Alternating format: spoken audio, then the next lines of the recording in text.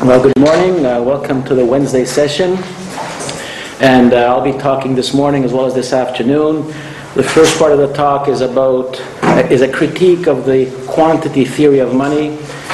And this afternoon I'll try to relate it to how this works in the gold standard and real bills. Now, Professor Fekete gave all of us a handout, lecture 18, critique of the quantity theory of money. And I suppose you've all read this, so I don't want to spend too much time on it. It's very clear what it is. However, the quantity theory of money is pretty deeply embedded in our belief systems. So, in theory, well, in scientific theory, no theory can be proven, it can only be disproven. One ugly fact destroys a beautiful theory, because the theory is not congruent with the fact. The theory must be thrown out or changed. However, I'll take at least two looks from two different points of view on this quantity theory. One is an internal illogic of the very theory itself, and the other one is a more Austrian or Mengerian look at what this really means. So, to look at the internal logic, the monetarists claim that all the Fed or whoever has to do is increase the money supply at a nice steady rate. Friedman said a well-trained horse walking on a treadmill cranking out 2% money per year would handle all the problems. Well, it's kind of silly, but that's what they say. So first of all, what is GDP? GDP is a measure, and it's not a good measure. Admittedly, it's supposed to mean gross domestic product. And it's not gross because some things are netted out. And it's not domestic because import-exports change the numbers. And as far as being a product, it includes government borrowing and spending, which is not productive at all, and that messes it up. And finally, it's in nominal numbers, not real numbers. However, that's beside the point. If you convert it to real numbers, it gives you some indication. And if you look at the same GDP numbers over a few years, you at least get some trends out of it. But that's still beside the point. The point is that the GDP is the sum of all financial or monetary transactions in a geographic location, that is a country, one nation, over a period of years. So it kind of goes like this, very simple.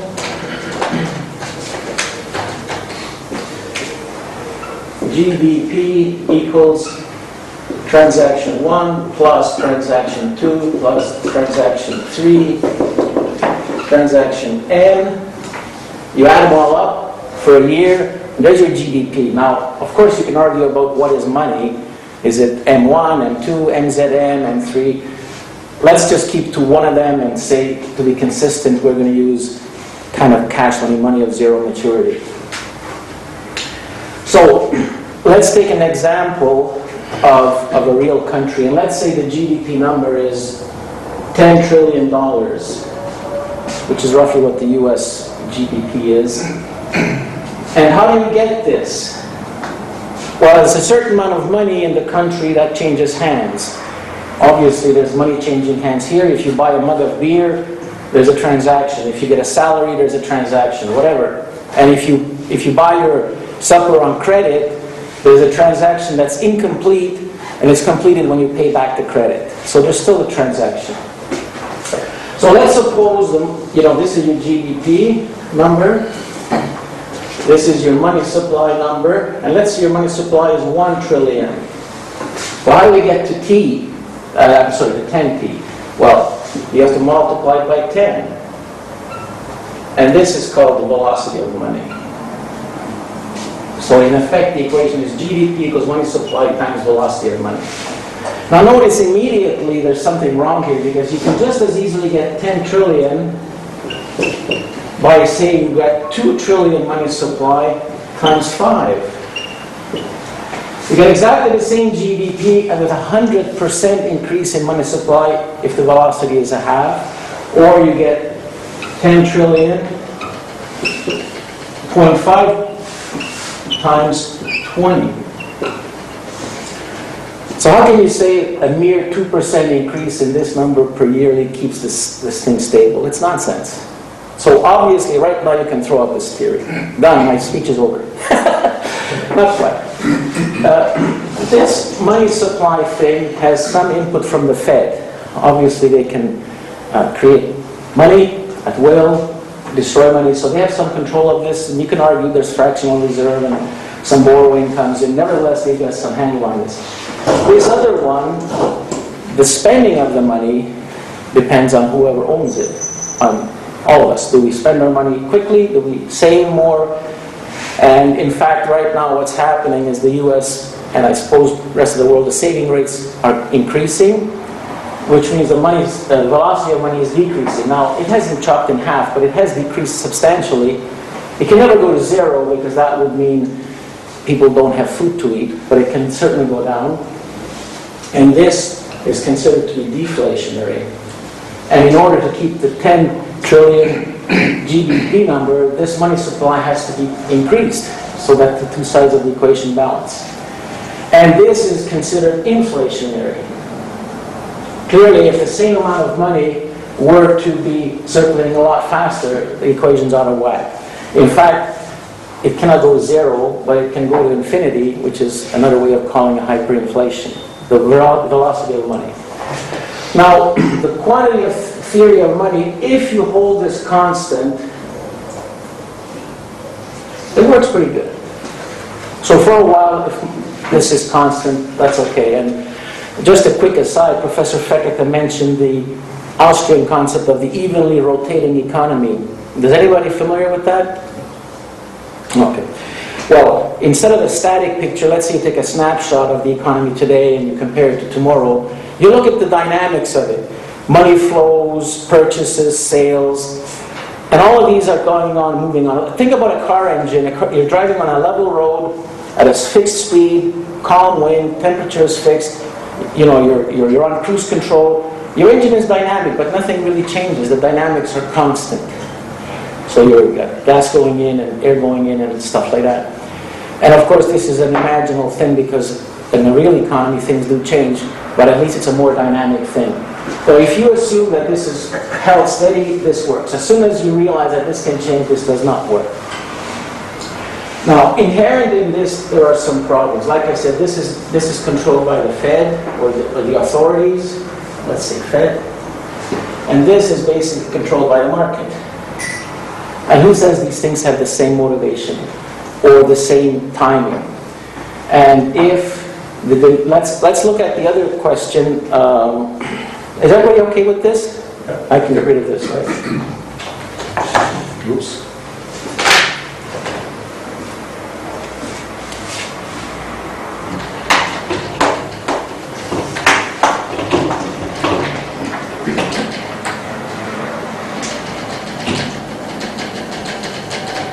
We looked at the demand for means of exchange in a yearly cycle. If this is January, and we got the different months, and then we go to the next January, to January of the next year. After Christmas, let's say, and this is demand, this is transactions being played out, call it the velocity of money, whatever you want. And it kind of trickles down. And then maybe it picks up in the spring and decreases, and next Christmas is coming, it increases, and there's our cycle. So we've got variations in the demand for consumer goods. And there's a multiplier effect here, because every consumer good that you buy at the store, or whoever, involves many different trades, many different processes. If you buy a loaf of bread, that means somebody had to bake it, there was a transaction. Somebody had to make the flour, there was a transaction. Somebody had to grow the grain, and so on. And if you think about a more sophisticated product like an automobile, one car purchase triggers many, many financial transactions. So I consider this to be gain. This is more of an engineering term, but if you look at one gold coin under a gold standard, can create or bring into being many, many real bills. And the same kind of thing happens under fiat currency as well. Your purchase triggers a bunch of other things. So there has to be, what I'm trying to get to is there has to be enough flexibility in the system to accommodate these changes. And if the quantity of money is the theory being used, there's no real bill signal going, there's only price signals. So if prices respond very slowly, they don't respond instantly. So if let's suppose the quantity of demand drops, the prices will be pretty steady. It's not going to change quickly. And if the Fed, what is the Fed watching? Well, they don't know anything about real bills. They're watching prices, maybe they're watching some other stuff. And the point being that there's a lag. As this thing grows up, the money supply doesn't really grow, and things are out of whack. The feedback loops are missing. And I'm going to talk about this more this afternoon. But be aware that is anybody in engineering in this room? No. Anybody understand servo theory, feedback, that kind of stuff? No. Okay, I got to talk about this a little bit. Unfortunately, all the people who are in Congress are lawyers and they don't have a clue. In electronics, for example, there's a thing called a comparator, an amplifier, which has two inputs and one output. Your input is coming in here, your input signal, and this is connected to the output, and this is called feedback. Okay? So the comparator looks at the input, and let's suppose the input looks something like this. For argument's sake, one cycle, simple, some variable input. The output has to look, theoretically, like this.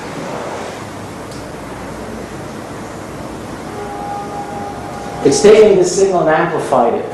Okay? Similar to in the financial business, you take consumer goods going up and down. Remember, we had this little variation from year to year, and perhaps variations coming from other reasons, a disaster or change in preference or whatever. Now, the theory of this is pretty simple. It says that this feedback has to be responding much faster than the signal changes. In other words, you have to look at this quickly so that the device internally can reproduce this signal larger. Is that okay? And if you look at it, here's your signal again, and you only look at it 1, 2, 3 times, well, the output signal is going to be distorted. It's going to look like something like this, not at all like the input signal, because there's a lag. Okay, so the economy doesn't respond properly. Now this gets worse. If the feedback loop is quite slow and of the same order of magnitude as the signal changing, you can have a resonance effect. Your signal input and your output are out of phase, and the input starts to drive the output farther and farther. If you look at that chart, this chart is called total bank credit continues to contract. Well, they're looking at this last blip. Now I'm looking at the history of this. You had basically a flat line till 1971 when gold was disconnected from the loop and this feedback started to really take wild swings. And that's exactly the reason, because there's only a very slow response to changes in market demand. The feedback loop theory predicts this. This is well understood in engineering. There's an equation for it. And I'm not a mathematician. I don't know what the equation is. But I've played with servo systems, and I know that you can have lazy response, you can have overshoot feedback. If you ever go to a room and listen to somebody talking on a microphone and go, "Ee!" You've all heard that. That's a feedback loop when the thing goes crazy. And it maxes out, the amplifier clips, it can't make the noise louder. But here we don't know if it's at the maximum or the minimum. Maybe the economy can survive this, and maybe the next shoot will be up here, and maybe this way, or maybe it's just done. We don't know. But the feedback loop comes in, or I should say the destruction of the fast response of the real bills has caused this problem. So not only is the theory incorrect, but it pretty well predicts this kind of stuff happening. There's a loss of connection between the input and output, and it gets out of whack, and the Fed is busy trying to keep up with dropping velocity of money, and just about the time when velocity starts to return, they're still pumping like crazy, so this goes, oh my God, it's going up, let's start taking the liquidity out, but it's too late to catch that, and they're trying to catch something that's dynamic and moving. Static stability is this. You hit a poke, done, finished. Once it's this way, it's stable, you have to lift it to make it tip. This way we have neutral stability, because it doesn't matter which way you put it, or you have real, this has got real stability now. This way it's not very stable, a small poke will make it fall. But in dynamics, this is an ongoing process. Think of a juggler holding, and then, he's got to have a feedback loop, and he's got to adjust his position, or else the thing falls over. The real bills do that perfectly well, and we'll talk about that more later. So there's two problems already: the detachment of quantity, or I should say money supply, from the GDP because of that factor that's not considered. So that's the internal logic. Now, from a Mengerian logic, an external look at this problem, I'm going to touch a little bit about Austrian economics. Anybody study Austrian economics here? You don't count. You're on the...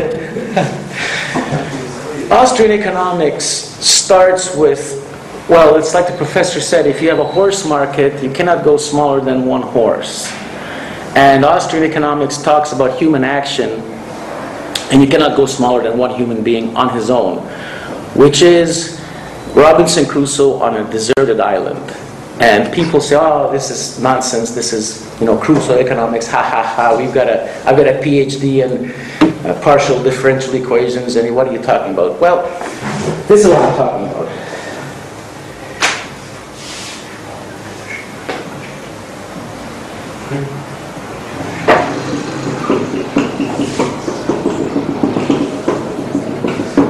This is a tree. And if you look at the branches and the leaves, there's massive amounts of complexity, little twigs intertwining and moving around, and then you move back down to the main branches, and it gets a little bit simplified. And when you're at the root, the trunk, very simple, there's one. So you've got to understand this to be able to go there, and you can go up and follow from the fundamentals, build up, I guess you call that inductive, or you can go to the leaves and complexities and follow them back down deductive. But if you're up here somewhere with some complexities that are disconnected from the root, it's nonsense, it's obfuscation, it's BS. So what does Robinson Crusoe have to do on his little island? Well, he arrives there with practically nothing. His very first thing is survival, for the moment. Find food, find shelter, find water, whatever. Okay. What's the second thing he has to do? Well, he may have to think about tomorrow. He may have to store some water for tomorrow if there's dry spells. He may have to store food. If the harvest is seasonal, he needs to store value. Now, he has no need for barter, not even barter, because there's nobody to barter with. Certainly no need for money, any of this stuff, but store of value is already there, at the very fundamental. Let's say store value.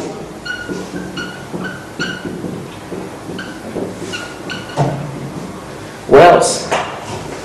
Well, suppose he builds himself a basket. He makes a basket so that when he goes to the berry field, he can bring back not a handful of berries, but a whole basket full, make his life easier and more productive. Or he weaves a fishnet. This is called capital accumulation.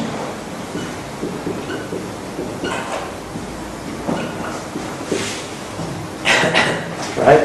It's savings. It's not spending time soaking in the sun. It's not gathering food. It's actually thinking of tomorrow, making his life more efficient, more productive. So before we have money, before we have barter, direct exchange, indirect exchange, we already have these things fundamental. There's another thing he might do. He might just be walking along the beach. Oh, look, there's a pretty shell, and he'll bend over and pick it up, a pretty shell, and bring it back to his cave or his shelter. Why did he do that? He can't. It's not. Is it value? Is it food? Is it well, he likes it. He's human. So there's a thing of beauty and so on. And what happens if he finds a little shiny nugget of gold there? Is it possible that he'll pick it up? Not to eat it, not to do anything with it, just because it's kind of nice. So this stuff starts very fundamentally too. Now then, once you get into his buddy Thursday or Friday or whoever comes along, other laws of economics become apparent. The efficiency of the division of labor. Instead of both of them going fishing and walking down to the river and both of them going gathering berries, one does this, one does that, they end up doing their work more efficiently. And the law of comparative advantage shows up. If Robinson Crusoe is a great fisherman, he knows where the fish are, he'll do the fishing, and the other guy is good at climbing trees, he'll be the one picking coconuts, not the other way around. The law of comparative advantage plays out in international trade. If one country has gold mines and another one has apple orchards, they swap this. So then you can go from the two people on the island to tribal, where barter comes in. And we already touched on it, how from exchange of stuff, the most marketable commodity starts to develop into money. And the reason I bring this up, some people think that, or say that money is nothing but a means of exchange. Well, maybe. But if that's true, they still need, humanity needs to store value. It's so fundamental. So if money is not a good store of value, something else needs to serve that purpose.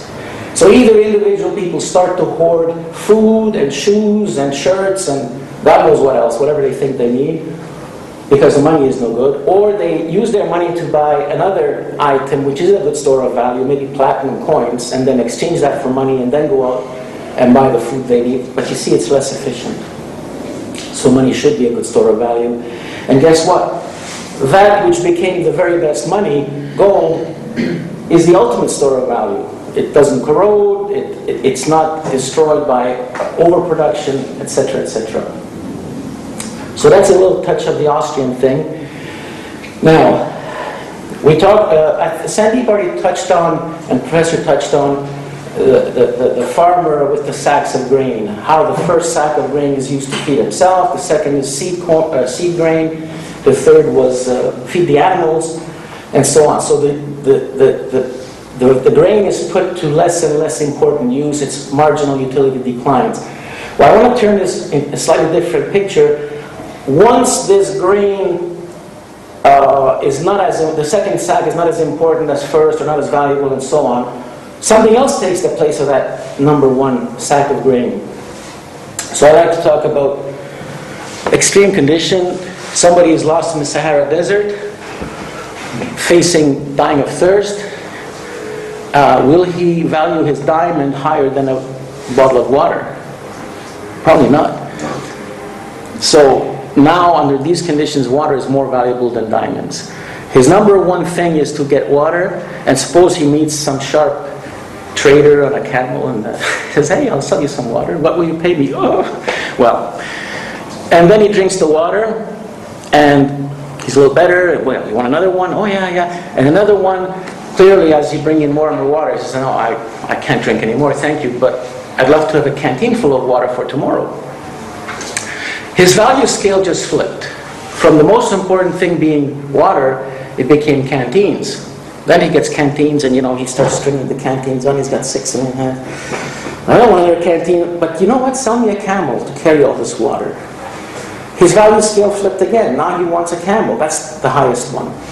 And the next thing could be a compass, so he could find his way out, or food, or who knows. That's the point. And so we've established a value scale, and the most important thing in there shifts. But did we establish a price for this water? Well, none of this bidding and offering took place. So think about it this way. There's 2 guys lost in the desert. One of them is Joe Sixpack, and the other one is Bill Gates. Is it possible or likely that Bill Gates can afford to pay a lot more for the water than Joe Sixpack? Clearly. But that still doesn't determine the value. The value cannot be measured. And somebody mentioned cardinal and ordinal. That's where it comes in. You can't put a number of dollars to it, really. It doesn't make sense because the price is not established except through market action.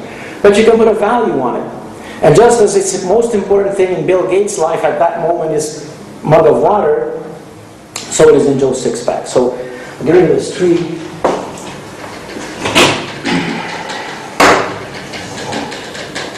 And say we have a value scale. This is value, and this is quantity. And all we can say is, excuse me, from 0 to 10, arbitrarily just pick a number on a value scale of 1 to 10, whatever you like. Water is right up here, and then as it gets more water, it goes down. And at a certain point, we say it can't go negative, but if some guy's drowning in a river, maybe it is negative. Right? And what flips up here, this is his highest value, is water. Then as he's got this, now it's canteens. And then that drops off, and then it's a camel. And then it's whatever, food or thing. Okay, this can go on forever. So what does he use to buy his water? Money. What does he use to buy the canteens? Money. What does he use to buy the camel? Money. What does he buy the next thing with? Money, money, money. Every increment of money ever spent always satisfies the highest demand of the moment on that person's value scale. He doesn't buy this stuff, he buys this stuff. And then he buys that stuff, and then he buys that. So this is an indication that the marginal utility of water declines, canteens declines, camels decline pretty quickly. Money stays in this measure constant. Does anybody buy that or agree with this? Yeah. Okay. So there's a handout, I don't know if you got it yet, and some of you guys did conventional economics, and then you got your converging your, what do you call a supply-demand curve, right? Well, we can put this on a supply-demand curve, and here is this traditional supply-demand curve, and it's dollars or price or whatever, then quantity, right? And there's two things that cross like this. If the price is high and demand is low, and if the price drops, the demand picks up, the quantity picks up. So this is your demand, right? Correct me if I'm wrong here. Yes. Okay. And this is your supply, because if the price is low, there's little supply. Price is high, the supply picks up, and then your market clearing price, whatever, this is your actual price that it converges to, supposedly. Okay? But, well, when it comes to money, there's no real, you can't say the price of money, but you can certainly say the purchasing power of money. So if we draw the same thing up here, quantity, call this purchase price. Now supply. Does it look like this? Well, if you're talking about gold, for example, if the purchase price of gold is low, nobody's going to dig the stuff out of the ground because it may cost more to mine it than its purchase power will bring. But if the purchase power increases, yeah, there'll be more mines. Maybe people will melt their jewelry, whatever. But we just said the demand was constant.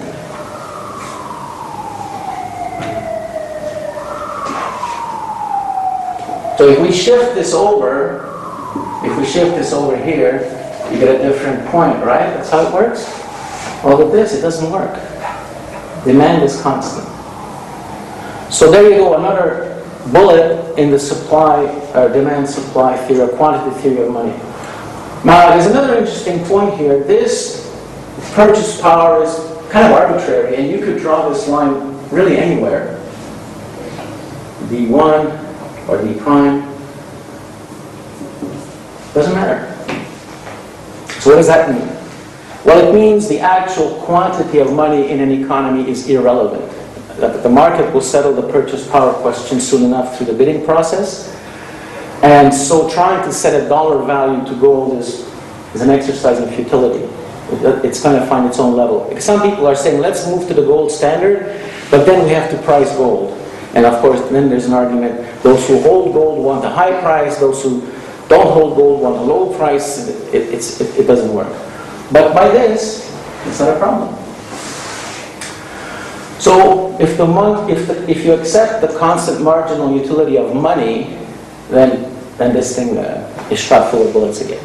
So those are my two arguments against, or critiques of the quantity theory.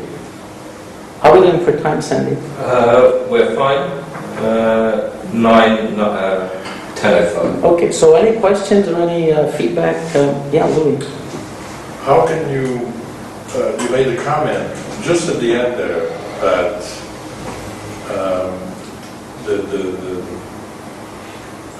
if we were to introduce the gold standard, for example, there's this criticism that those who have gold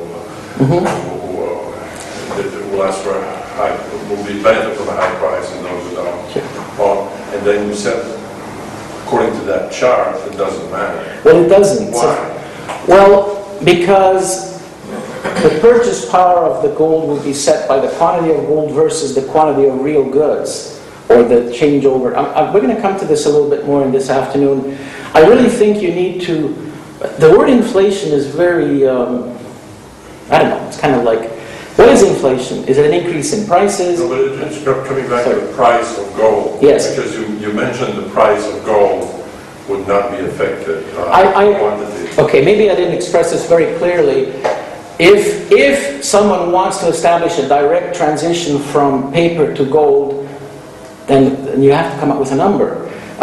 When East Germany collapsed and the West Germans took it over, they bought out the East Mark or whatever it was. There was a big debate over how much they would get for this. And it ended up they paid too much and they're still suffering, etc. So I don't think that's the way to go. The way to go is let go of this idea and just say, well, there's gold in circulation and there's silver in circulation, and what it'll fetch it'll be determined by the market, rather than trying to go from paper directly to gold.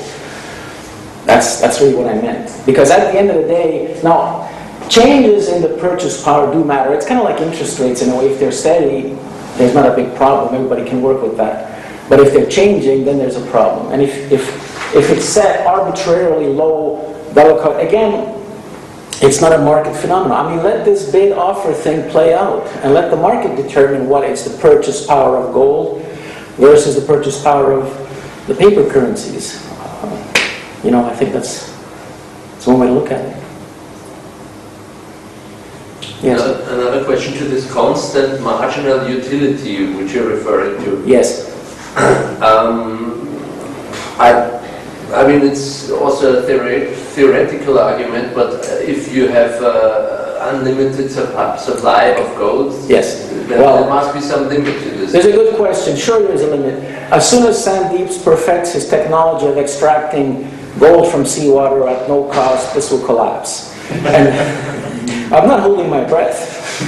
He quoted me $1 million an ounce to do it, so that's a joke. But don't forget, through history, money has changed. There was iron, and iron was a pretty good money, I suppose. It was used until people discovered a way to create iron from ore. It was no longer native iron, but it had to be produced. And as the production efficiency increased, there was just too much of it, so I said, let's do something else. And then copper was money. Copper is still a bit of money, you know, your pennies and so on. And then silver was promoted to being money along with gold, etc., etc. And I mean, this cannot, infinite supply of gold clearly would destroy this thing, and then something else would have to take its place. So it's a good question. But it's very far out, you mean? So. Well, I believe so. Well, there's another thing too. Think about it this way. The early gold was easy to find. The low-hanging trees, you know, there were lumps of gold sitting in the creek bed, and you took a shovel and a pan, and wow, gold. Well, most of that's gone. Now you've got to move how many tons of ore to get an ounce? You know, you've got tremendous, huge machinery digging out enormous. How much? I don't know. Thousands. So as the technology has improved, the real cost of acquiring gold has increased. So to do that mining of 2,000 tons a year takes more and more real input, big diesel engines and big trucks and chemicals and whatnot.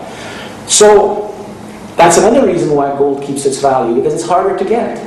If it was getting easier and easier and easier to get gold, at some point it would collapse. That'd be just too much. Now, you guys haven't brought up some other objections that I'm going to bring up to critique this critique. What about the 49ers when the gold was discovered in America? Wasn't there inflation? Well, locally there was, because these guys found gold, they were rich, they were spending money like crazy. And remember one thing, just to get there, to get to California, you had to take a sail ship around the Cape of, around Cape Horn, around South America, or trek across the continent on a horse or a buggy. There was no railroads yet. And to get anything there was enormously expensive. So yeah, there was price increases there naturally. And then people talk about, well, what happened when the Spaniards got all this gold? Wasn't there inflation in Spain? But this was another issue. This was stolen gold. Stolen gold.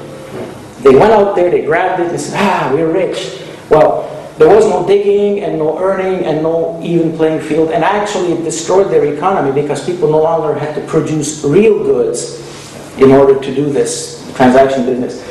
If your monetary system detaches from the real economy, there's a problem. And today it's extremely detached from the real economy. And you kind of think inflation could be monetary inflation or real inflation. And this is quite connected to money and so on. So but real inflation is loss of purchase power of your own energy, of your own effort. If you earn $10, let's not say $10, let's say your labor earns you a cup of coffee. 1 hour work for, well, that's not right. Maybe 1 minute work earns you a cup of coffee. I don't know, take a number. Bottle of wine. Bottle of wine. What a good one. Now, if the bottle of wine increases in monetary terms double, and your wages increase double, there's no difference. Because you still work 1 hour for a bottle of wine. So you get monetary inflation, increase in nominal prices, but the real inflation hasn't occurred. Suppose your wages stay the same, but the price of the bottle of wine doubles. Now you've got to work 2 hours for that frickin' bottle of wine. Not good. Or it could be the opposite way. You know, you can get the same money, but the price of the bottle of wine goes down. So these are two separate things, and deflation and inflation is kind of an interplay between them. But this is the one that really counts. And this is the one that's hidden. And I like to do a little tirade about inflation. You guys are mostly young guys, so maybe this is in your grandfather's day, but in my father's day, one wage earner supported the family easily, comfortably. They had their own house, paid for, probably a car, food, enough money for all the things they needed in their life. And then something happened. It became harder to make ends meet. Oh, you know, we're having problems. Maybe daddy had to get a second job, driving a taxi at night. Or maybe mama had to get a job because the kids are grown up to make ends meet. And today, 2-earner family is in the US 6 weeks away from bankruptcy, the average. 6 weeks. If one wage earner loses the job, that's how much cushion they have. Why? Well, that's your inflation target. 2%. That's the target. Every year you lose 2% on your purchasing power. But it's not 2%. Clearly inflation is a lot higher than that. But it's very insidious and it's very destructive. And I hate it. And that's another reason to hang these guys by the thumbs. Oh, you got the rope? Let's go. So that's the inflation and targeting. So, you know, there's a lot of obfuscation hiding all this stuff behind the facade, behind the curtain. Instability and a reduction in the real standard of living. I think since the late or mid-70s, U.S. wages have not kept up with inflation. There's been a real decline. And of course, I'm not even going to talk about all the taxes and all this shit. I mean, this is all part and parcel of it. Would it be fair to say that the current monetary system is intrinsically inflationary? Yes. It definitely say that.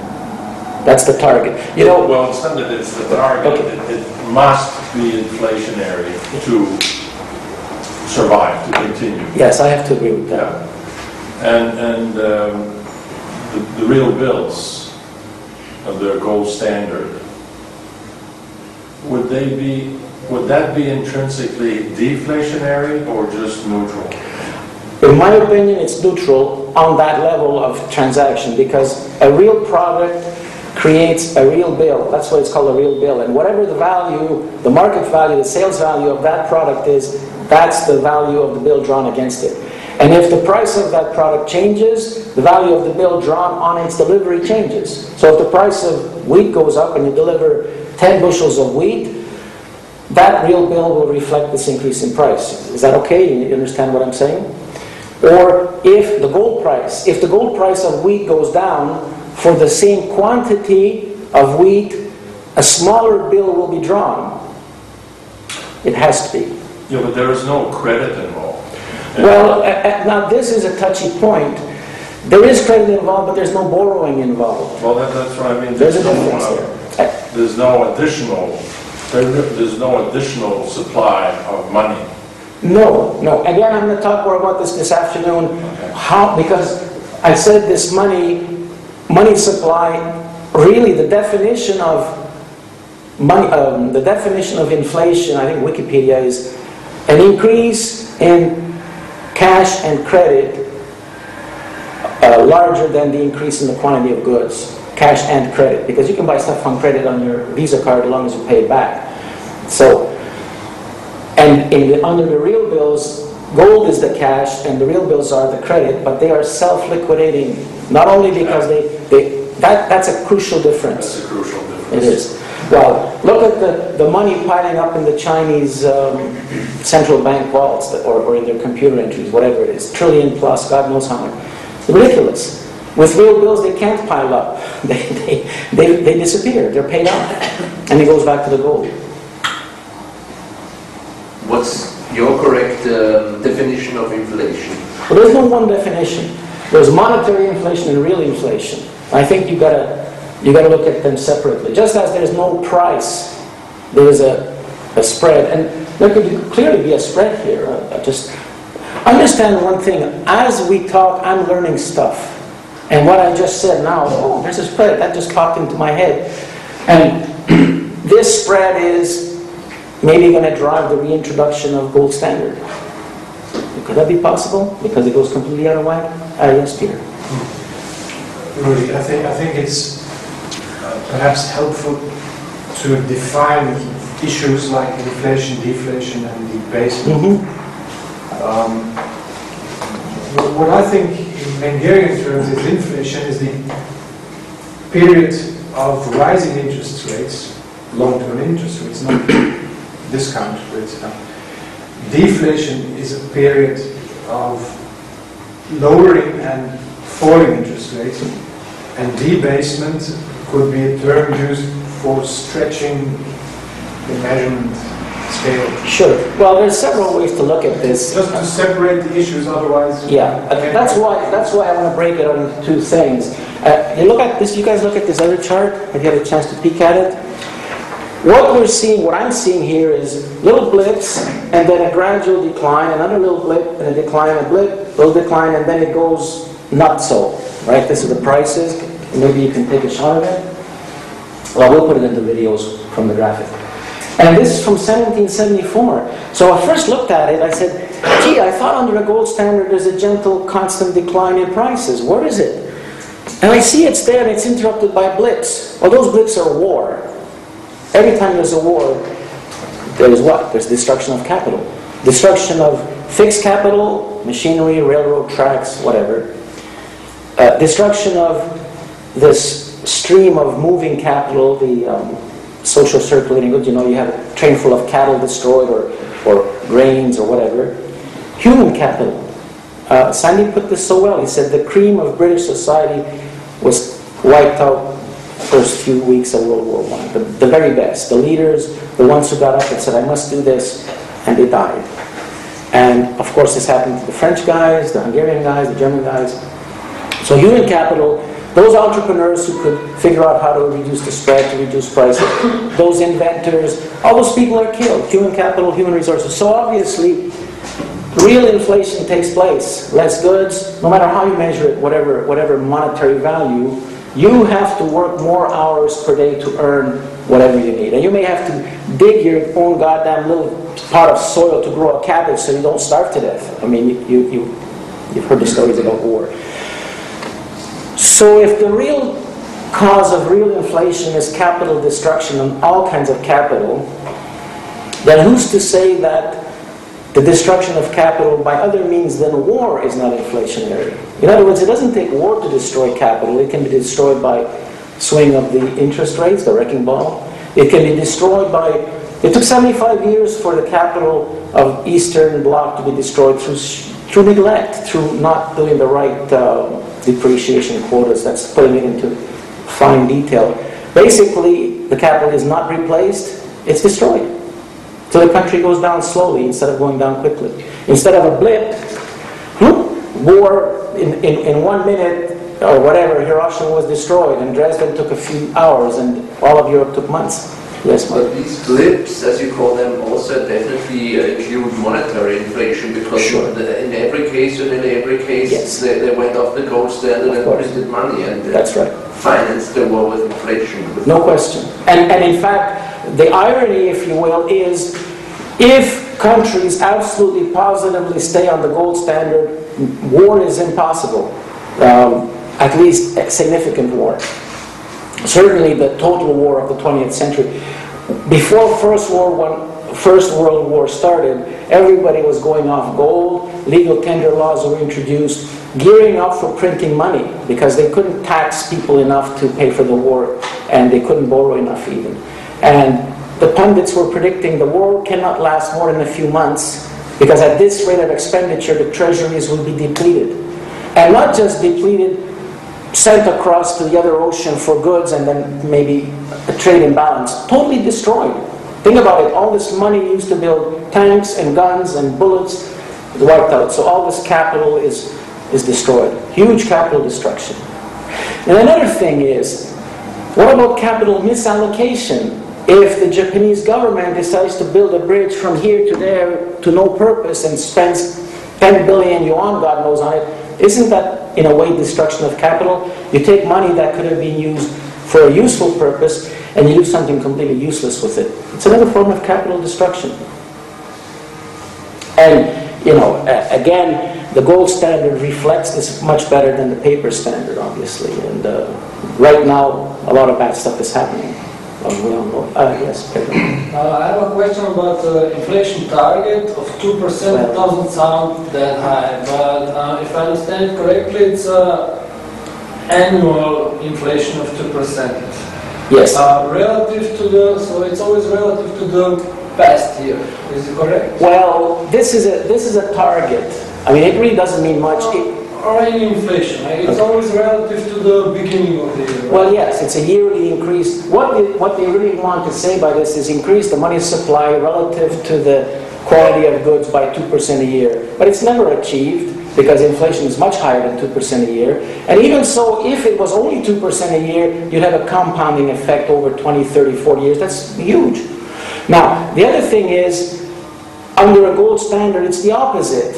There is a certain monetary deflation, that is, the purchase power of gold relative to your hour worked increases, because you earn more real wages, because you become more productive. All those entrepreneurs figure out ways to do things better. All those inventors figure out new tools and new techniques to plow the field faster and to ship. Compare shipping a couple hundred years ago. It took 100 sailors in the rigging.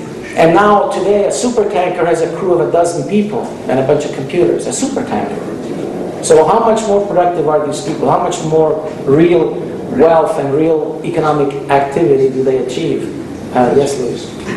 Just to Miro's point, 2% seems very low, but it doesn't matter what the rate is. If it's continuously compounded. Yes. It's going to generate an effect that is the exponential curve. Eventually, yes, and of course. An exponential curve is a mathematical phenomenon that we must all understand. Yeah, well, I agree. There's a lot of things to understand. And because it's continuously compounding, what appears to be negligible eventually compounds on itself and becomes. We're here right now. That's where we are. That's where we've been. Now we're here. So basically, in absolute numbers, 2% out of 100 is nothing. It's Okay, true. don't get caught up on the number. The number is not the problem. If it's 3%, well, the problem is the lie it represents, a reprehensible lie. People are convinced that this is the right thing. Oh my God, we've got to target this. And if we go under it, oh, we've got horrible consequences. Deflation will occur. And everything collapses. Nobody looks at this, or they divert attention from reality. Now, monetary deflation is happening, obviously, but that's not the real issue. The real issue is here. What's happening to the real economy, the productive economy? Let me give you another example. When people, entrepreneurs and inventors and so on, figure out better ways to move stuff and grow stuff and make stuff, there's improvements. Today, the very best and brightest are not shot on the front. They simply go into the financial community. They're the quants. They figure out how to rip off money better. They figure out how to staple a stack of mortgages together and chop it up in other ways to make, profits for themselves. So all the emphasis is on that, and it kind of comes from here, and it comes from the fact that paper money and so on and so forth, which we'll talk about more this afternoon. Yes. Yes, 1 minute. Oh, 1 minute. Okay. Well, I don't know. No more questions? I would just like to make a comment, Ruth. It's just a slight dissension which I can't articulate. I would just like to say that I'm not entirely happy with the real inflation. I just don't quite. You don't quite get this, or what? I can't quite agree with that at the moment. I'm just making that as a comment, but I'll come back to you on that later. Okay, well, fine. By all means, I love feedback, and if you disagree with any of this, or it's not clear, or you have a better idea, I'd love to hear it. I agree with everything right down to that last line. Well, what else do you call the collective productivity of society? I mean, give it a name. You can call it productivity, you can call it progress, and progress occurs, and then a war happens, and we regress. Why is that term out there? We're going to bomb you back to the Bronze Age or the Stone Age. Why? That's what it means. If you destroy all the capital and all the stuff, you get the Stone Age right there. And worse than the Stone Age, because there aren't those low-hanging fruit, the easy-to-mine stuff. See, the world has changed. The physical world has changed. So how much harder is it to do this from scratch again if supposedly you mine back to the Stone Age? I don't know. Tell me. Yeah. About the GDP, you wrote a formula. GDP is money supply times velocity. Yeah. How do you define GDP? Prices have to be also somehow. I'm sorry, say that again? I didn't get the last part. GDP, like there also be, according to my understanding, Value of the transaction is the price. Quantity of money times velocity of money. That's the one you're referring how do you to? break down GDP, or where is the price in this equation? Doesn't matter. We're talking about a total of all. The other way to look at this So GDP. it's goods time the prices would be GDP. Okay, hold on a second. Equals T1 plus T2 plus Okay, all the T3. transactions times. Okay, so transactions, whatever value exchanges hands here. I mean, it could be $10, it could be 10 ounces, as long as you keep a constant unit of measure. And GDP could be $1 trillion, or it could be, 1,000 tons equivalent of gold, or whatever. But okay, let's assume that the velocity of money and the quantity of money stays constant, the same, and there is just a price. The prices Sure. increase. Yes, because then you're doing your transactions using a different value. I mean, the price is included in here, the monetary transaction. We're not measuring real stuff. This doesn't measure real stuff. It measures monetary stuff. It measures... Everything has a money label attached to it. Yes, I understand it. that is correct. What he's suggesting is that if the quantity of money and the velocity don't change, but prices go up, what you have is an increase in nominal GDP, but no increase in real GDP. There can't be. You can't have. You need a quantitative increase so that the prices can go up. You need more money circling around that they are. But the prices go up because there is a deficit of Good goods. point. Goods are here, but there is a deficit of it, so the price will go up. And according We to have Only QM and VM would change. Something else. We have to assume, hold on a second, you have to assume for this, any money, okay, the velocity of money will change. Yeah. hold on a second, you have to assume that you're using the same unit of measure for 1 year. And then the deflator is applied after to get the real GDP versus the nominal GDP. This is really the nominal GDP. There is a real GDP and a nominal GDP. And the real GDP is in constant dollars or constant units.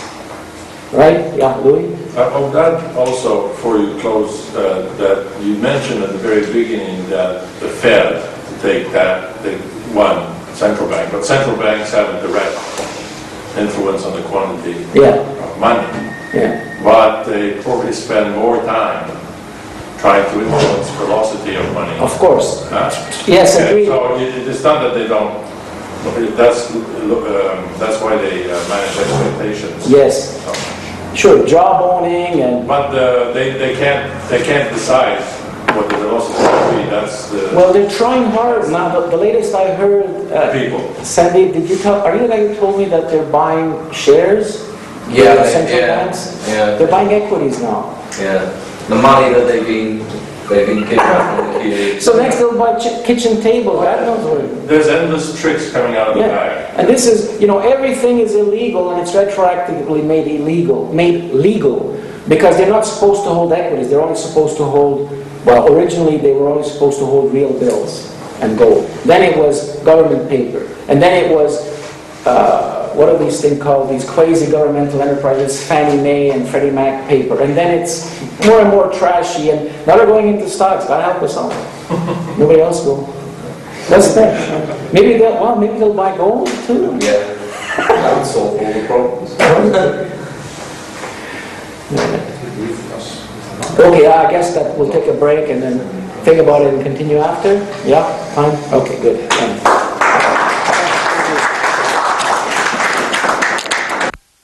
Welcome to the question and answer period. Sandy, would you please ask your question again so it will be on the tape? It was really a comment that, the argument that you were making that, the man in the desert dying of thirst, someone comes up to him, water, and satisfies his need for water, then moves on to the next value scale, canister, satisfies needs for canisters, and then moves on to the camel, Again, that will satisfy a need, and that's an iterative procedure, and then ultimately, once you've got camels, canisters, palaces, harems, whatever, then, you iterate to gold.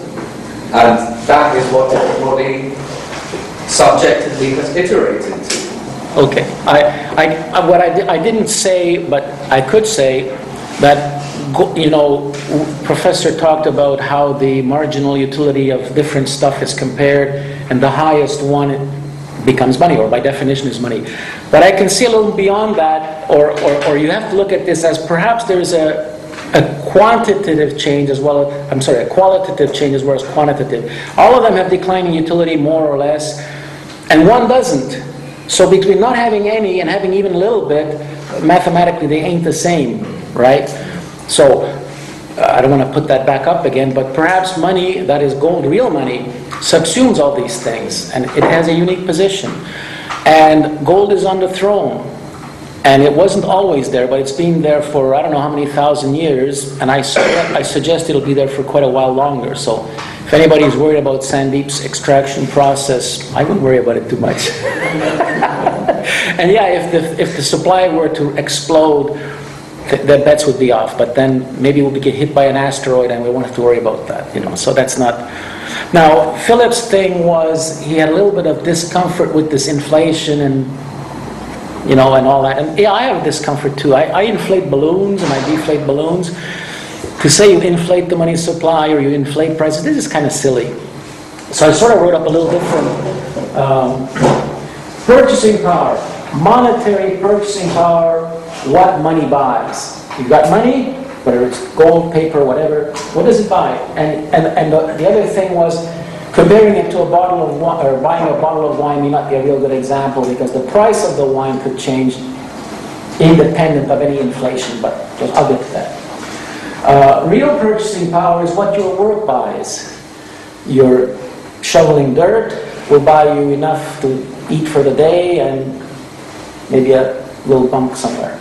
Driving a Caterpillar D9 tractor might give you a wonderful lifestyle. So between work and money there's an exchange, and then between money and goods there's an exchange. And money is a means of exchange here, obviously, and if this is relatively stable, work and goods, you're okay. But if the money starts to go wacky, up and down, then money sitting in your pocket will change, and what you earn will change, and what the goods cost will change, and then you get into your leads and lags and so on. During so-called inflation, or don't use that word, usually this doesn't grow as fast as that, and that's the problem. So whatever work you do is exchanged for more money. Yeah, you get a raise, but the goods cost even more. And usually during so-called deflation, your work may earn you less money, but the goods cost even less, so your purchasing power actually increases. And this is what happened during the Great Depression. If you had a job, your money bought you more goods, no question. So I just want to bring this up. If this part is constant, work and money, your wages are stable, and the price of a bottle of wine goes up, and you choose to buy a bottle of wine more expensive, say instead of $10, it's $20, or 1 gram, 2 grams, who cares? You must buy less of other stuff if you keep your spending constant. And this, if it's done by more people, obviously will tend to reduce the price of other goods. I mean, you buy more of one, you buy less of another, otherwise this won't work. Is that okay? Your income is fixed, and you spend 10% of your income on stuff. If you buy if one item you buy regularly goes up in price, other stuff will relatively go down because you won't be buying as much. So there's less buying pressure to bid up those prices. Is that clear, Philip? Yeah.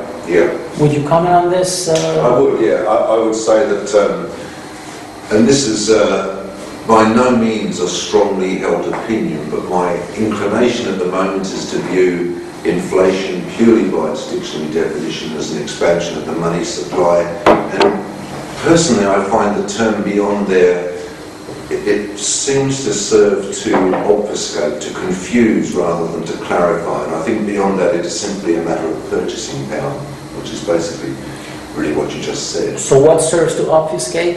The use of inflation outside of that simple meaning of an expansion of the money supply. Mm-hmm. Any use of it after that with regard to prices, it doesn't, for me it doesn't clarify it.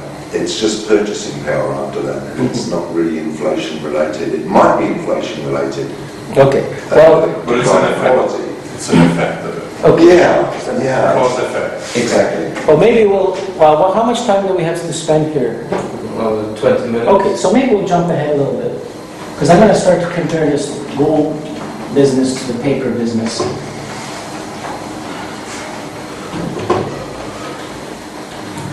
Remember I wrote this little equation, which is subject to a lot of limitations, equals money supply times velocity of money, right? Okay, now, as long as we keep the units constant, we can get something out of this. If you've got 10 trillion here equals 1 trillion times 10 velocity. Okay. Now under a gold standard, things are quite different. What is the money supply? Under gold, your money supply breaks into two components. Gold plus bills.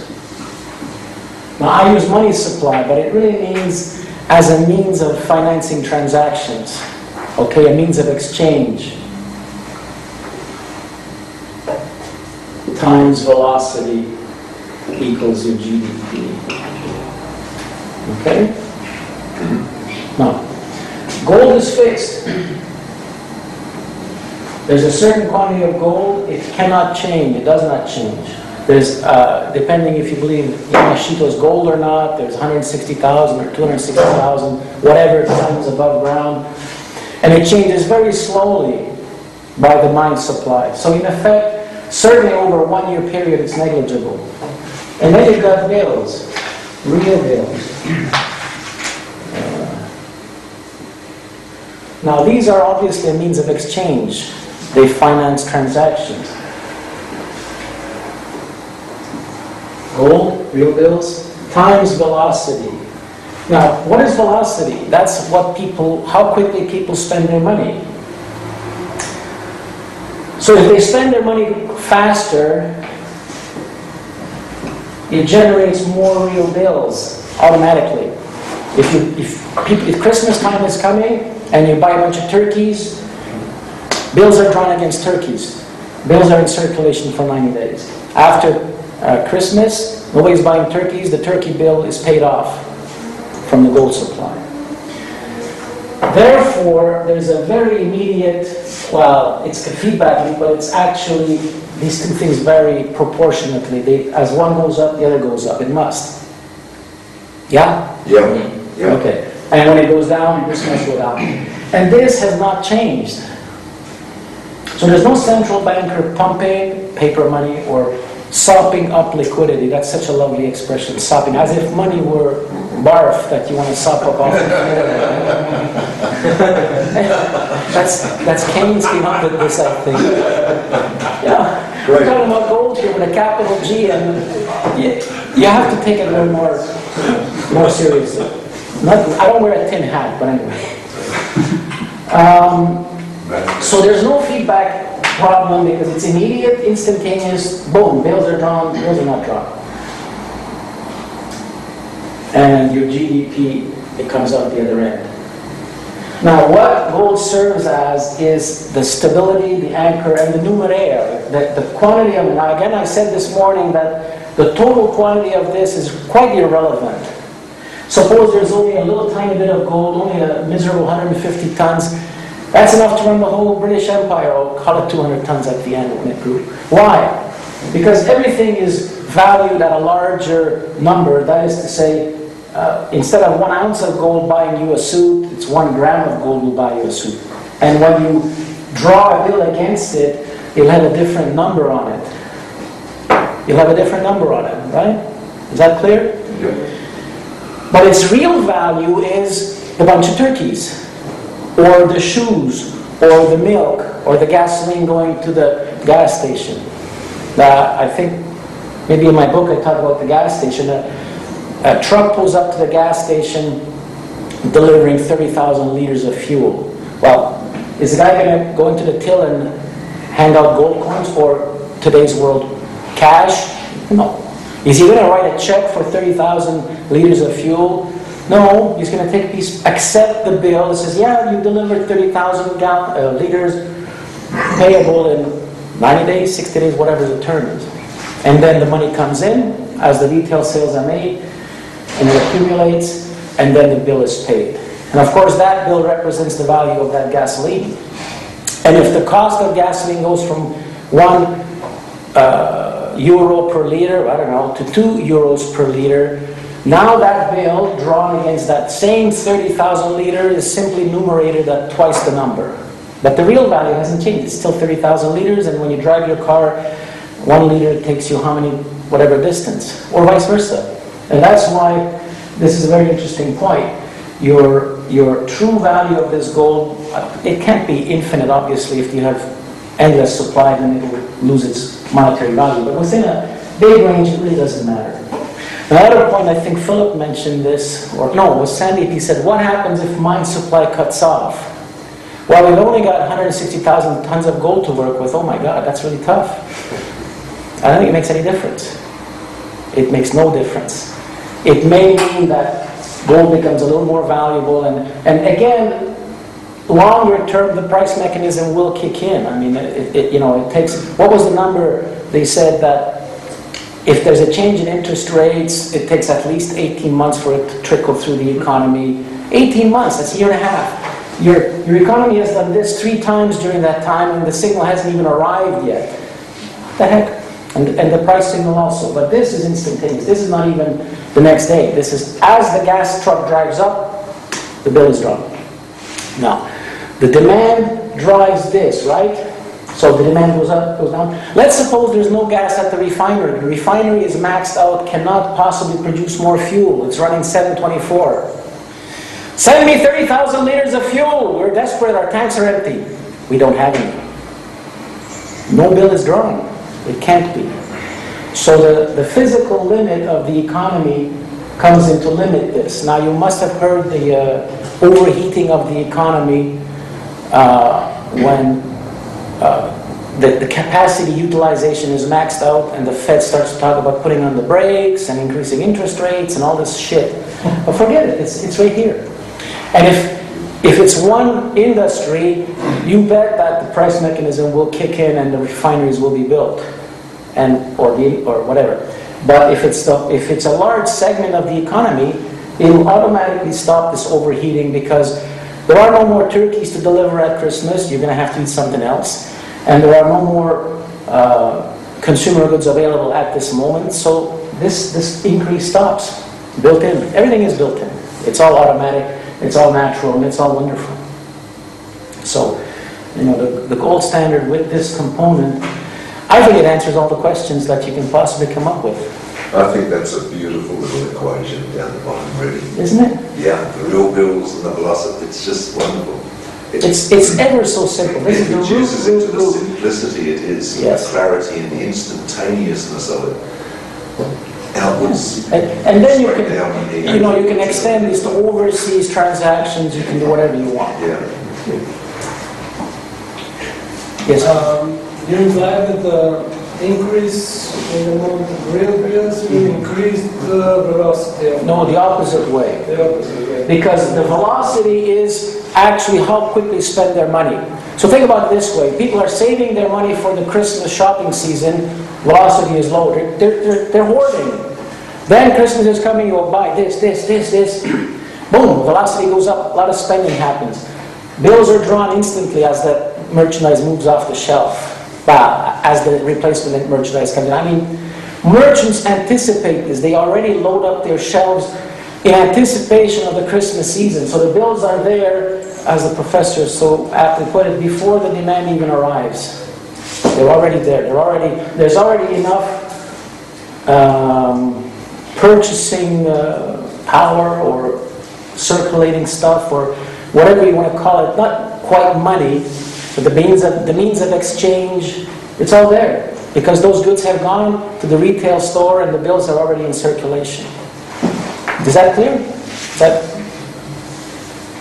So again, let's say most people buy a turkey, well, let's say they want to have a turkey dinner for Christmas. Well, when do they buy the turkey? Not very long before, it'll rot, it'll go bad. So a couple of days before Christmas, all these women descend on the shopping mart, turkey's gone. But those turkeys were delivered to the supermarket a week or two before, and the bill was signed, received 1,000 turkeys for whatever value. And that bill is already in circulation. And then, 30 to 60 days after Christmas, they go away, they disappear. Yeah, yes, Louis?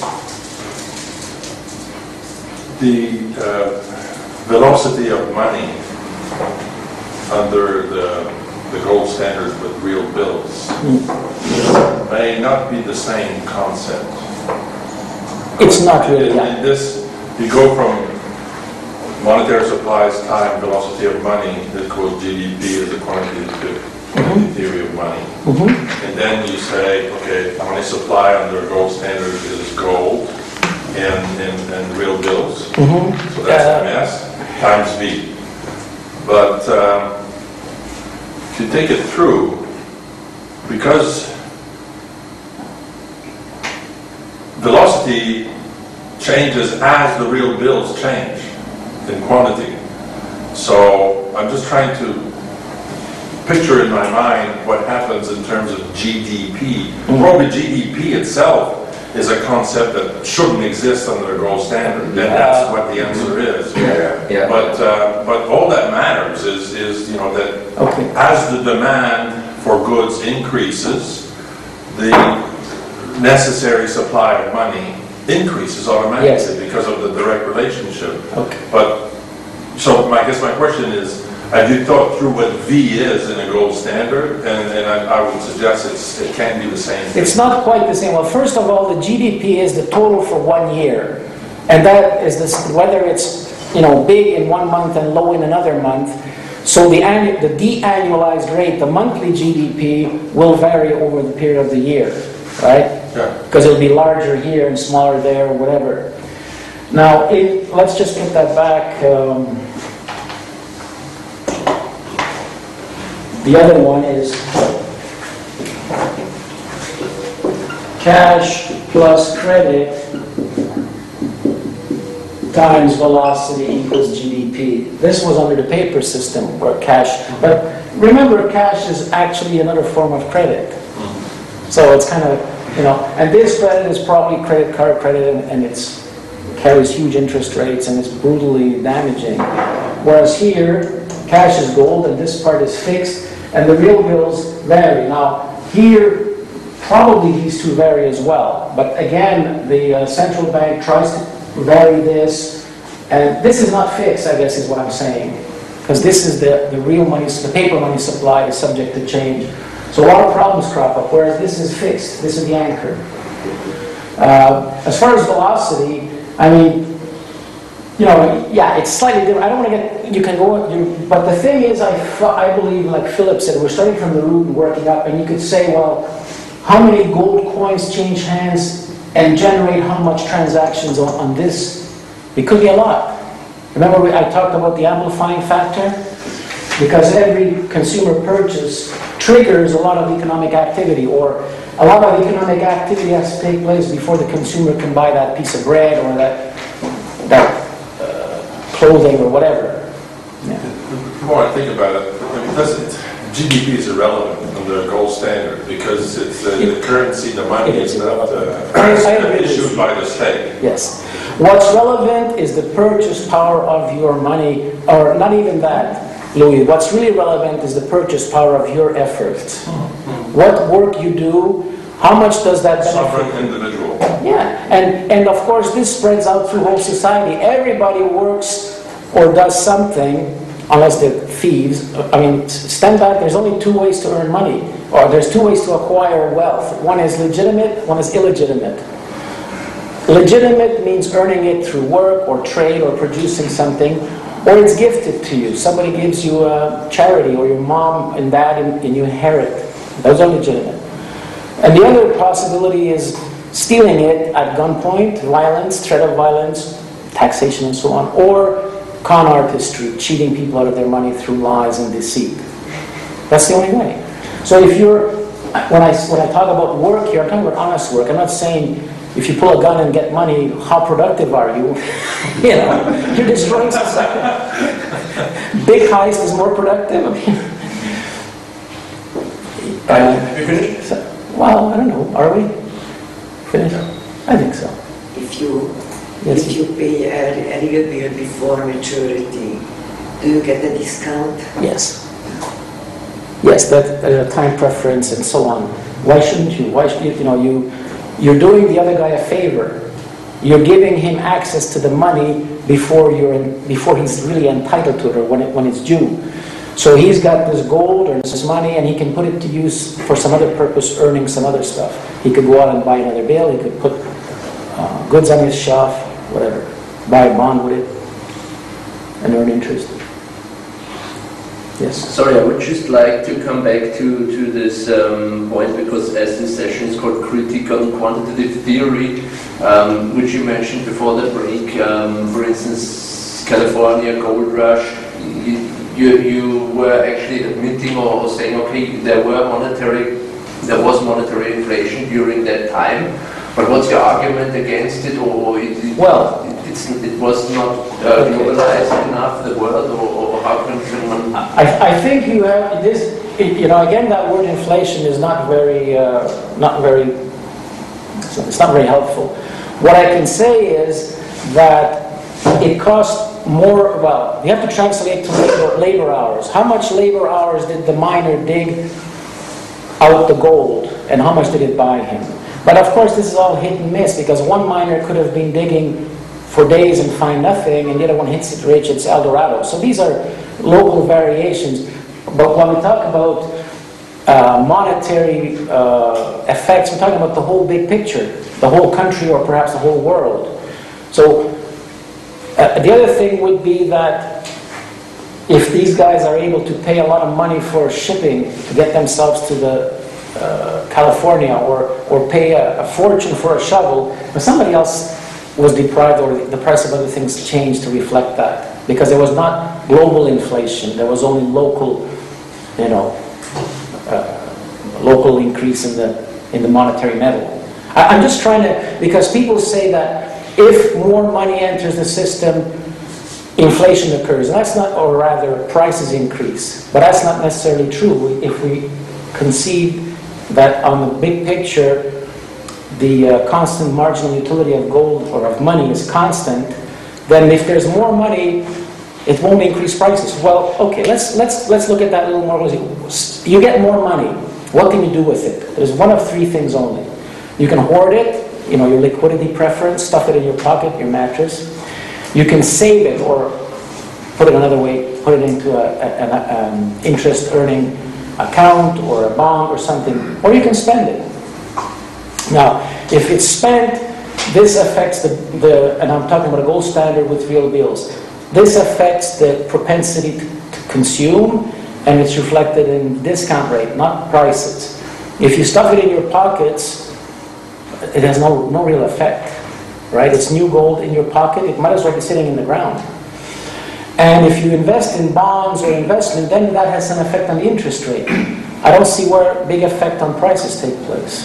But didn't you say the prices were rising? Yeah, but I didn't say it's because more gold came up. I said it's because these guys had to pay a lot of money to get there, and it was difficult to get goods to them, so natural price increases rather than inflationary stuff happened. Prices increased. I mean, if you want to buy that 30,000 liter truck, if you have to drive it up to Alaska from the refinery, it costs more.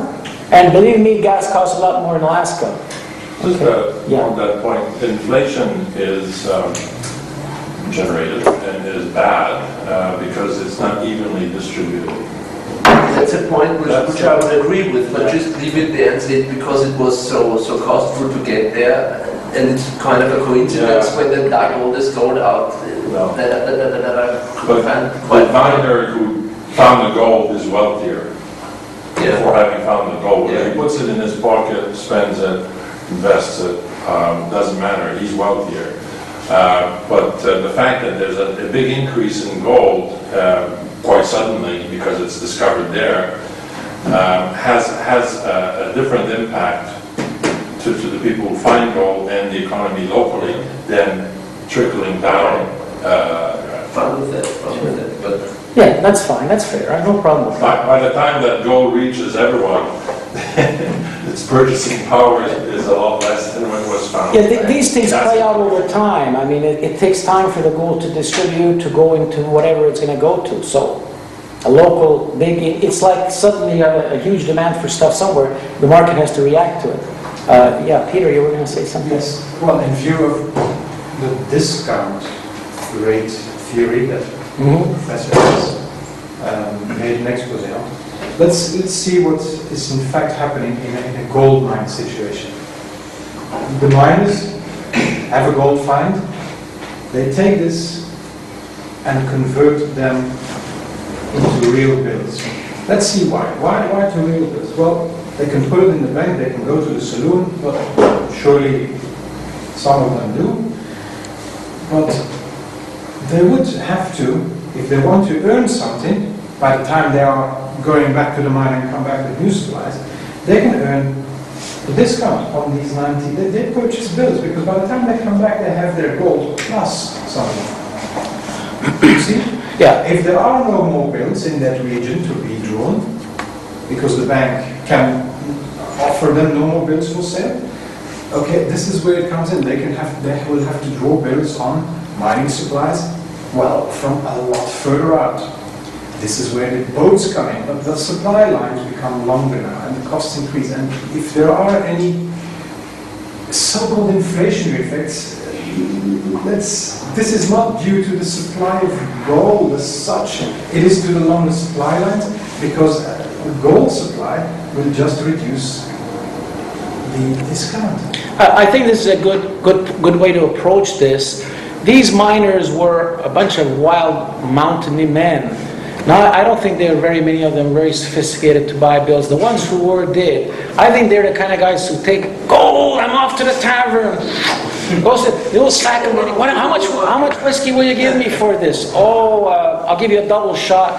What's the price of that? You see? So they're out of whack. They're not in this real bill circulation too much. And yeah, the whiskey price is ridiculous because they were being taken advantage of.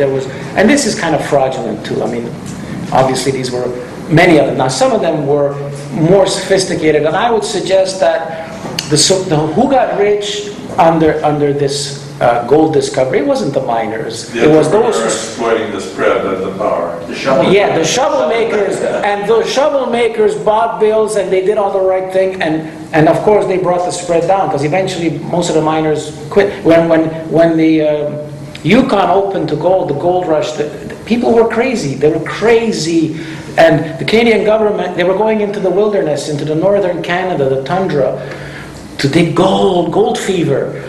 And the Canadian government set up a regulation and the RCMP was there on the Chilkoot Trail to enforce it, that you needed, I think it was 2 tons of supplies. Remember the number by any chance? Anyway, so they had to make multiple trips up this Chilkoot Trail carrying stuff. And then if you go up all the, like stoves and God knows what, and they abandoned all this and they were running after the gold. So they did crazy things and many of them died. So this is what do you call those things? A fat tail event? The normal rules don't necessarily apply. Things go ballistic. Can we just pose a question to you, playing devil's advocate along the line of what Mark's saying? Is it possible that there actually was an inflation at the mine, as in a loss of purchasing power due to the fact that the purchasing power of gold was not being balanced by the cost of acquiring more of it? In other words, because it was right there at the mine and they had shovels and picks and access. It was easy gold, yeah. It was a little easier there than anywhere else. Yes, I think that's a good had to be a touch of that. Sure, and then there was, I mean, the guy had gold, oh my God, I'm rich. But then the bartender or the egg merchant said, oh, he's got gold. Yeah. Whereas the guy in the city with the gold, he doesn't. By the time this trickled down, if you were a farmer 100 miles away, you hardly felt any of this. Yeah. And then the people that are surrounding this gold mine will fight left, right, and centre to sell goods in this town. Yes. I mean, some of them were killing each other for the claims. Bets are off. This is wild. And then if the police or authority ever showed up, then things change. But what I'm trying to say is that this increase does not cause a big increase or a worldwide increase in the demand for. It doesn't destroy that at all. Now, if there were thousands of these things and huge unlimited supply, that's a different story. But even the Spanish guys stole a bunch of gold and it caused a lot of problems in Spain, but it didn't destroy the gold standard. And it might have been a blip here. Caused a lot of problems in South America. Yeah. Wow. Both of them were made by the King of Spain, not by the gold. Morally, there's no difference between stealing gold at gunpoint and stealing it through taxation and through insidious inflation and so on. It's a little bit more sabotage. But I'll give you an example. People think when they buy a house, they own it. Okay. And it used to be that way. But then take a mortgage against it, and do you own it? Well, if you stop your payments, it's gone. You don't own it. The bank has a claim against the house. A claim against means a prior claim. It means they own it. And the deal is, you can live in it as long as you make your payments. So at some day, mortgage paid off day, the bank says, okay, we have no more claim against your house. Your house is yours. Well, is it? Try not paying your property taxes. Just try. And I speak from personal experience. My daughter Annie bought a house in a suburb of Montreal, around $300,000, a pretty nice little house, not a McMansion. And she messed up on some of her tax payment. She missed $65. And she received a letter of notification from the city hall, you owe $65, and they kind of lost this with the junk mail. Well, guess what happened next? She picked up a newspaper, and she was studying real estate. She's now a real estate broker. And she saw her house for sale in that newspaper. The government had put her house for sale for back taxes due, $65. No judgment, no legal recourse, no due process, no bailiff. The house is for sale. And she said, Dad, my house is for sale. My God, what am I going to do? I said, well, don't panic. Pay the $65. Buy yourself a house for 65 bucks. But see, so who owns the house? Yeah. The first claim owns the house. Who owns your salary, my salary? Deduction at source, the government. They own us all. They own all our property, and they most graciously let us keep some of it. How much? I don't know. There have been, 90% income tax rates in, you know about some of this stuff. So under a gold standard, we decide. We own the coin, our coin, it's our money, and we will or will not do whatever we choose to do or not to Whatever do. is left is debased. Sorry? Whatever is left is debased. Anyway, so maybe we should go to lunch? All right, so we'll talk more about this afternoon. I already covered most of it.